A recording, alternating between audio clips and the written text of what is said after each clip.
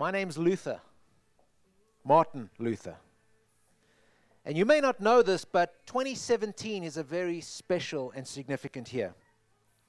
Because on the 31st of October this year, we will celebrate the 500th year of what many consider to be the start of the Reformation. I played quite a key role in it, as it turns out. As a young 34-year-old professor, I nailed a piece of paper to the castle church doors in Wittenberg. It wasn't even a great literary piece. It was simply a short thesis taking a biblical stand against the despicable sale of indulgences. Can I tell you a little secret? When I nailed that piece of paper to that door, I had absolutely no idea that would have the historical significance that has resonated through the ages from that moment to today. Let me give you a bit of context. I lived in Europe. And Europe, to be quite honest with you, was a little bit of a basket case. Man, life expectancy back then was a healthy 35 years of age. Most of you guys wouldn't be there. Child mortality rates, 30 to 50%. Can you imagine that your chance of surviving childbirth was based on the flip of a coin? Poverty was rampant. Only people that could study and could learn were those that knew and understood and had studied Latin. And man, I'll be honest with you, the main reason that Europe was a basket case was because the church was a basket case. This was best represented in Geneva a number of years later, when in the old city, to celebrate the Reformation, they built the Reformation Wall. And on that wall, they carved statues of some of my contemporaries, Calvin and Knox. But most significantly, carved on this wall were the words, Post Tenebris Lux. Now, I know you guys are all pretty smart, but maybe your Latin's a little bit rusty. So let me help you out. Post Tenebris Lux, after darkness, light. What was this darkness? Well, now we look back and we consider that whole period of time as something called the Dark Ages. But why was it dark? It was dark primarily because the church had lost its way. The church had lost its basic foundation. Some of the doctrines that had been the foundation of the church had gone missing, like the doctrine of salvation and what it means to be righteous in Christ. How did God bring about this turnaround? Well, He used a number of people. Some before me, many after me. But for some reason, He chose me to be the catalyst for that tipping point, which would be known as the Great Reformation. Depending on which side of the fence you sat, I was either a hero or I was a villain. I was either a general in God's army. I was either a great reformer or a terrible revolutionary. I was either someone that stood up for the truth, or I was tearing down the norms and the church of the day. I never set out to be a hero or a villain. All I was doing was simply pursuing a passion and a love for God that needed to be satisfied. You see, I loved God. I loved His church, not the building, not the structure, but I loved the essence of what it represented, the very people, the true believers that were seeking an understanding of what it would really mean to be justified, to be set apart, to receive God's free gift of grace through faith. I saw myself as a reformer, not as a revolutionary. I was hoping to bring about change from within the church, which I loved so dearly, not to be something and someone that would tear it down. I was hoping to see the church get back to its original apostolic roots, that which it had been built on when Jesus ascended into heaven. So I was born in 1483 in a little town called Eisleben in Saxony, Germany. My father's name was Hans, and he was a blue-collar worker. He worked with his hands. He wasn't afraid of a hard day's work. But he was smart too, and he was entrepreneurial. And it wasn't long before he had built up ownership in a series of copper mines and copper smelters. And that changed our family's fortunes significantly. My mother, Marguerite, was hardworking and diligent.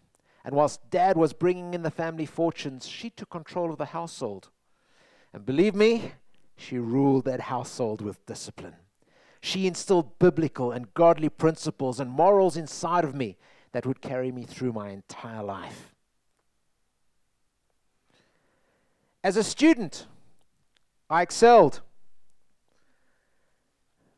From the age of 7, my parents made sure that I learned Latin. Dad had big plans for me. Yes, he had broken through the blue-collar status, and he was now an owner and an entrepreneur. Mom was from a middle-class family, but that wasn't enough. Dad had bigger plans. To me, I was going to be a lawyer. I was going to move the family from blue-collar middle-class status into proper white-collar elite. Man, Martin was going to be our ticket to the big life. Martin was going to set us apart. Martin was going to be the guy, the son that took us and established us. With the wealth, with the fame that comes along with it. And well, I was going to look after Mom and Dad when it moved on and they became older. And so as a student, I excelled. And by the age of 21, I was already a graduate from Erfurt University. I'd graduated with both a bachelor and a master's degree in arts. And I began my studies in law. I was so disciplined and so effective in debating that people called me the nickname of the philosopher. I took things seriously. But deep inside, there was still this moral, tumultuous, gnawing, restlessness. God, there's got to be something more. I knew that something wasn't complete. My moral upbringing had made me aware of God, but I was searching for something deeper. Over the next 10 years, there were 3 crises events that defined my life, that got me to the place where I would ultimately understand who God is, what His plan for my life was, and what true salvation was all about. The first crisis happened on July in 1505. I was on my way back to university, and I got caught in an incredibly dangerous thunderstorm. Lightning flashing all around me, thunder rolling all about.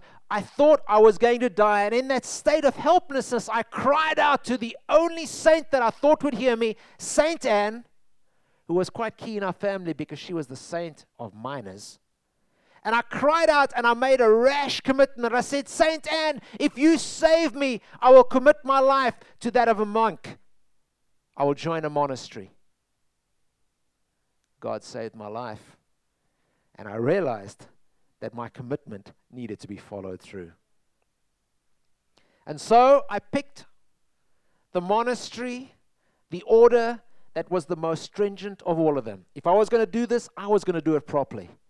And so I decided to enter the Augustinian monastery, which was named after St. Augustine, because they were the most disciplined, and they were the ones that took life most seriously. Dad was absolutely furious. Martin, what were you thinking? We had plans. You were on your way. You were going to become the greatest lawyer in Germany. You were going to become a judge. You were going to set us apart. This was our ticket to the high life, Martin. What were you thinking? And as frustrated as he was, and I really didn't want to disappoint him, in my heart I thought, God, maybe this is the key to really understanding who you are and finding peace in my heart that I've been searching for my whole life. I realized, and I said to myself, if anybody's going to get to heaven through being a monk, I was going to be the best monk that there could be. I was going to throw my life into this thing, and I would do it in such a way that I would be the monk, above all monks, to make it into heaven. I threw myself into the daily tasks. I scrubbed floors. I did prayer. I just threw my life into every single thing that was required of me. But you know what, folks? No matter how hard I tried, it never satisfied that longing in my soul. Each of us would go to confession each and every day. My fellow monks would go, and within 5 minutes they'd be in and out. I would go, and I'd spend 1, sometimes 2, very often 3 hours in confession. My confessors would pull their hair out in exasperation, saying, "Martin, stop bringing us these minor infractions. Give us something that's worth forgiving."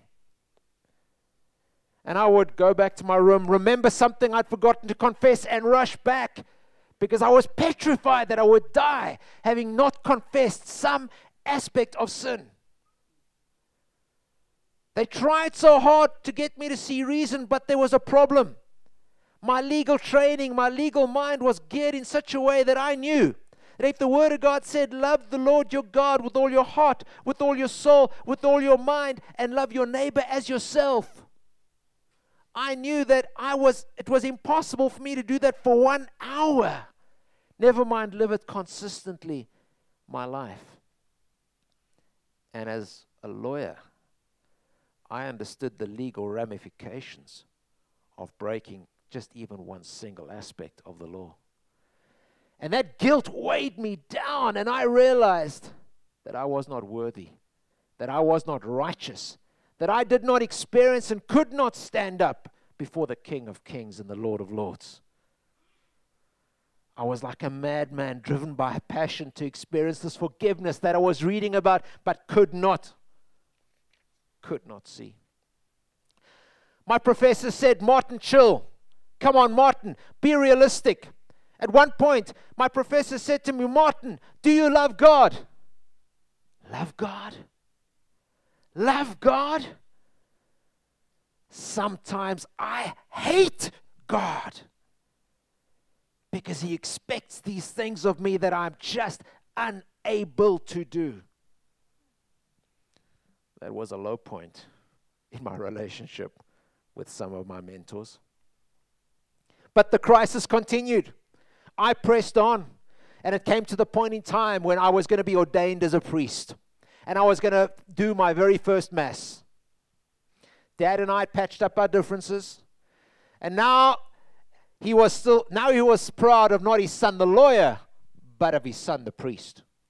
And so when it came to that day, that special day when I would do my first Mass, he brought in all his friends and all his colleagues and all his partners, and he laid them all, and he got them all seats on the front row, and he was going to show off his son the priest.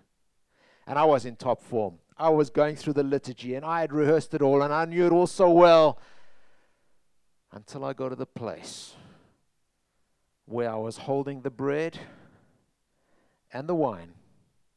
And I was about to pray the prayer which made that bread the very body of Christ, and that wine the very blood of Christ. And I could not do it. My lips trembled. I trembled. It wasn't like I'd forgotten the words. I knew those words better than anybody else. But it dawned on me that me, a sinful man, had no right to be handling the body and the blood of Christ. And I was almost expecting Him to strike me down right there in that very moment. Dad was furious. Here he was, his son, letting him down again in this monumental way. What a disappointment I felt and must have been to him. The second crisis in my life happened when I took a pilgrimage to Rome. Every good Catholic took a pilgrimage at some point in their lives, and the monastery chose 2 brothers each year to take that pilgrimage. And off we went. This was going to be it. God, the holy city, this was the place where I would meet you. This is the place that I would get that revelation and get that sense of peace. that righteousness that you promise in your word. I was disgusted by what I saw in Rome. I came back even more disillusioned than when I'd left. Here were the priests rushing through mass and collecting the tithes and offerings as fast as they could, rushing people in and rushing them out. Here were priests steeped in debauchery, with living lives with prostitutes, engaged in all sorts of activities that were just horrendous to even contemplate. In desperation, I visited the Lateran Church. This church had the very steps in it that the Crusaders had brought from Jerusalem. These were the steps in which Jesus had walked up and down before Pontius Pilate. This was it. Praying on these steps, I would get the revelation. I would feel the righteousness. I would find salvation. And I would have peace. After reaching the top of the steps, I said aloud to no one in particular, who knows if this is true? The doubt in my heart that pierced my soul was not relieved until the third and final crisis 5 years later. I got back to Erfurt, but I didn't spend long there because Frederick the Wise, the ruler of Saxony, had plans. He wanted to turn this little town called Wittenberg into his new capital. He was building a huge and a significant university, and he was calling on academics from all over Germany to come and be part of the small university town. I had no idea at the time, but Frederick the Wise was going to be very instrumental in the Reformation and very instrumental in protecting me at a time when my life would be in significant and severe danger. Frederick had been put forward as the new emperor of Rome. But with his wisdom and his relationships, he in fact went out in support of Charles V, gaining significant political and relational credit. And so when I was commissioned to go as an Augustinian to Wittenberg, off I went. And it was at Wittenberg where I learnt the importance of what we now call sensus literalis, the literal sense of the word. And the literal sense of the word is simply this, that you learn and you interpret Scripture in the way that it was intended and the way it was originally written. So when you read poetry like Psalms, you interpret it with the rules of poetry. When you read history like Kings and Chronicles, you interpret it with the rules of history. When you read prophecy like the book of Revelation, you interpret it with the rules of prophetic revelation. And so God started imparting upon me sensus literalis, the importance of reading the Word of God, the literal sense of the Word of God. And so I was commissioned to do a study on the book of Romans. And as I was studying the book of Romans, I got to Romans chapter 1, verse 16. For I am not ashamed of the gospel of Jesus Christ, because it is the power of God that brings salvation to everyone who believes, first to the Jew and then to the Gentile. For in the gospel the righteousness of God is revealed, a righteousness that is by faith from first to last, just as it is written, the righteous will live by faith. Here was this concept in verse 17 that had terrified me my entire life. This was the thing that I've been seeking resolution on ever since I could remember. Here I was face to face with it once again, and I said, God, how? There was this barrier. There was God on the one side and me on the other side, a big chasm between us, and there was nothing that would be able to get me in place. There was nothing that could connect us. No matter how hard I tried, no matter how many of the sacraments of the church I initiated, no matter how much penance I applied. And as I was studying this, the Holy Spirit started speaking to me. You see, in Latin, that word live by, that word justification, means to be made righteous. And that's why the church said, we will make you righteous. We will turn you into somebody that is as righteous as Christ as you do the following things, as you go through the following processes. And so as much as we tried, and I tried, I knew that I was not righteous. But when I went back to the original Greek, something happened. I realized that this word justification was not to make righteous, but to regard as righteous, to count as righteous, to declare as righteous. Not something that I work at, not something that I earn, not something that I kind of persevere in, but something that I simply receive, something that is imputed upon me. You see, it's not my righteousness. It's an alien righteousness that belongs to Him and Him alone. Something significant happened.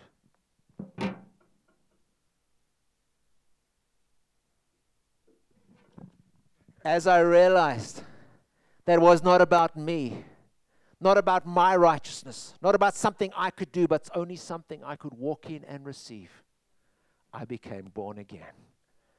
Those scales lifted off my eyes, lifted off my heart. There was such joy unspeakable, I could not contain it.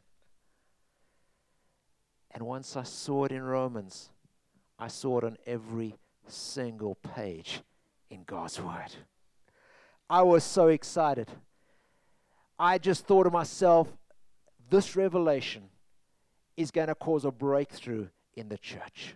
Every priest, every believer, every cardinal, the Pope himself needs to hear this. And they're going to be as passionate and as excited as I am to get this revelation. Unfortunately, that wasn't what happened. Back in Rome, the Pope wanted to build St. Peter's Cathedral. And in order to do that, he went out and he started selling indulgences. And a monk called Tetzel went out to sell these indulgences. Now you've got to understand, Tetzel was very charismatic. He would walk into towns with pomp and with ceremony, create a great expectation. He would then preach a word, a challenging word. And in that word he would say, can you hear the cries of your loved ones stuck in purgatory, trapped in purgatory, doing their time in purgatory, trying to work through those blemishes in their lives? But if you purchase an indulgence, their time will be cut short. Every time a coin in the coffer rings, a soul from purgatory springs. And people were coming forward, hundreds and thousands, selling what they had to bring money into the coffers of Rome so that they could buy salvation for their loved ones. This angered me so greatly that I knew I had to do something. And so one night I wrote up 95 statements, 95 theses against this despicable sale of indulgences. I wrote it in Latin because I wanted this to be an academic debate. I wanted us as academics to discuss this, to debate this, to understand what God's Word really says about this despicable practice. Because I wanted us to discuss this and transform from the inside out. But two things happened. One, there was no debate. And two, my students got hold of these theses, translated them into German, and with the help of Gutenberg's new printing press, got it out on social media across the whole country. Within 2 weeks, the whole nation was talking about these despicable sale of indulgences. Rome reacted. The Pope was fuming. They were mad, and I was called up in front of a number of orders to try and give an account for what I'd done. I embraced this because I thought this was the opportunity for us to debate this and to understand what God's Word really says about salvation, the revelation that the church has been missing and is needing to kind of have at the center of its doctrines. But none of these turned out to be debates at all. I was told to repent, I was told to recant, and I was told to return. And when I wouldn't do it, they cleverly manipulated it to make it look like I was a heretic, just like John Huss had been 100 years before. Who was Huss? Huss was a Czech from the city of Prague. 100 years before, in 1415, After publishing a set of works declaring that the Scripture alone contained the inspired Word of God, he was burnt at the stake because he could not and would not recant. As he was burning, he prophesied these words. Hus, direct translation is goose. And he said, you may burn or you may cook this goose, but there will come after me a swan that you will not be able to silence. Was I the swan that Hus had prophesied over, that he had foretold 100 years before? The Pope reacted. He issued a papal bull declaring me a heretic, declaring me an outlaw. People could take me apart, kill me, burn me at the stake. It would all be fair game. Charles the Emperor, in exasperation, decided to call an imperial diet in the city of Worms. And with Frederick's help, I was promised safe conduct. I got to this diet thinking this would be the opportunity, my day in court. This would be the opportunity for me to present before state and the church God's plan, God's purpose for salvation. But instead it was simply repent, recant, and return. When I could not, I said this: unless I'm convinced by sacred scripture or evident reason, I cannot recant, for my conscience is held captive by the word of God. And to act against conscience is neither right nor safe. Here I stand. I can do no other. God help me. The hall exploded with outrage. All promises of safe conduct were forgotten. And if it hadn't been for the smart intervention of some of my friends who staged a fake kidnapping, that could have been the end of me right there and then. They rushed me off to the safety of Wartburg Castle, where over the next 10 months I translated the New Testament into German. In 1525, I met the most beautiful woman in the world, Catherine von Bora, and we got married. We made up for lost time, and we were blessed with 6 children. Despite being declared an outlaw by the emperor, I survived, continued to minister, and continued to preach for the further 25 years, and died of natural causes at the ripe old age of 62. The Reformation not only brought about a significant restoration of truth inside the church, but also impacted all of society and was instrumental in what kicked off a period of productivity and progress through all of Europe. It was clear to me from Scripture that the maid who sweeps her kitchen is doing the will of God just as much as the monk who prays. Not because she does so by singing a Christian hymn as she sweeps, but because God loves clean floors. That the Christian shoemaker does his Christian duty not by putting little crosses on his shoes, but by making good shoes, because God loves good craftsmanship. I saw from Scripture that all work is worship, and when we do it unto the King, we feel His pleasure upon our lives. The monk that shook the world, I don't know, more like the attorney who gave up on the law. But looking back, I know and I see 3 things that were key to achieving what God wanted me to achieve. First, the legal training was a critical part of that process. Without that legal training and that legal understanding, I would not have taken the law as seriously as I did and would not have been exasperated by my failure to meet its criteria. Secondly, the struggles that I faced should not be a surprise. Because when you're standing up for something real, you should expect opposition. And the struggles in the monastery and the struggles in Rome confirmed the struggle in my heart. And thirdly, that by persevering and standing up and seeking God in all aspects, ultimately led to that revelation where the Holy Spirit was ready to reveal to me the truth about what salvation was all about. I lived a full life. I found His purpose in the center of that incredible resistance, but was able to push through because I did what He designed me to do.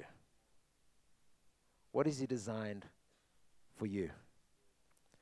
What is that unique longing in your soul that He has placed in you and in you alone?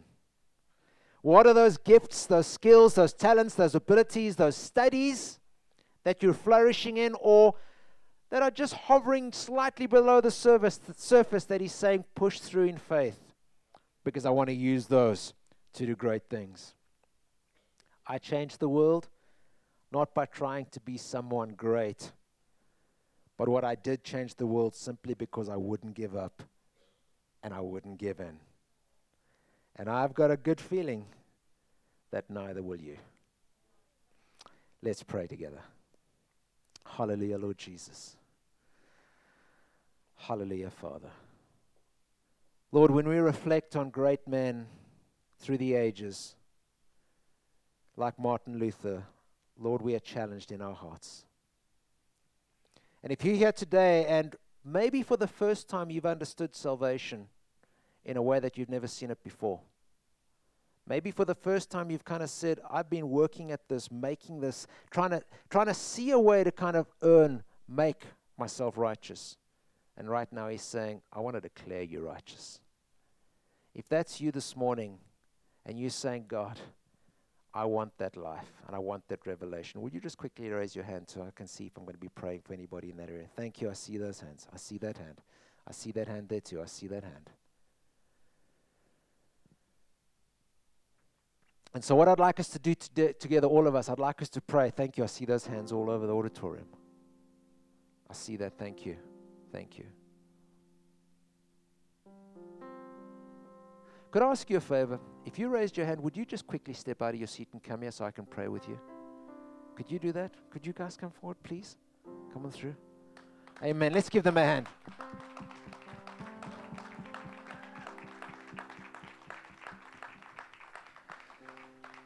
Church, let's just celebrate this amazing time, this amazing moment with these amazing people, all right? This is the most significant moment of your life, all right? Because just like Martin Luther, this is the moment where you go, Lord, I realize something for the first time. And so I'm going to lead you in a short prayer, and I'm going to ask you to pray it. I'm going to ask us all to pray it together. And as we do it, we're going to trust God for a miracle in your lives today. Amen. Dear Lord Jesus, I come to you this morning and say, Father, I cannot do this. I can only trust in you. I receive your life. I receive your love. In Jesus' name. Amen. Amen. Amen. God bless you guys, man. Congratulations.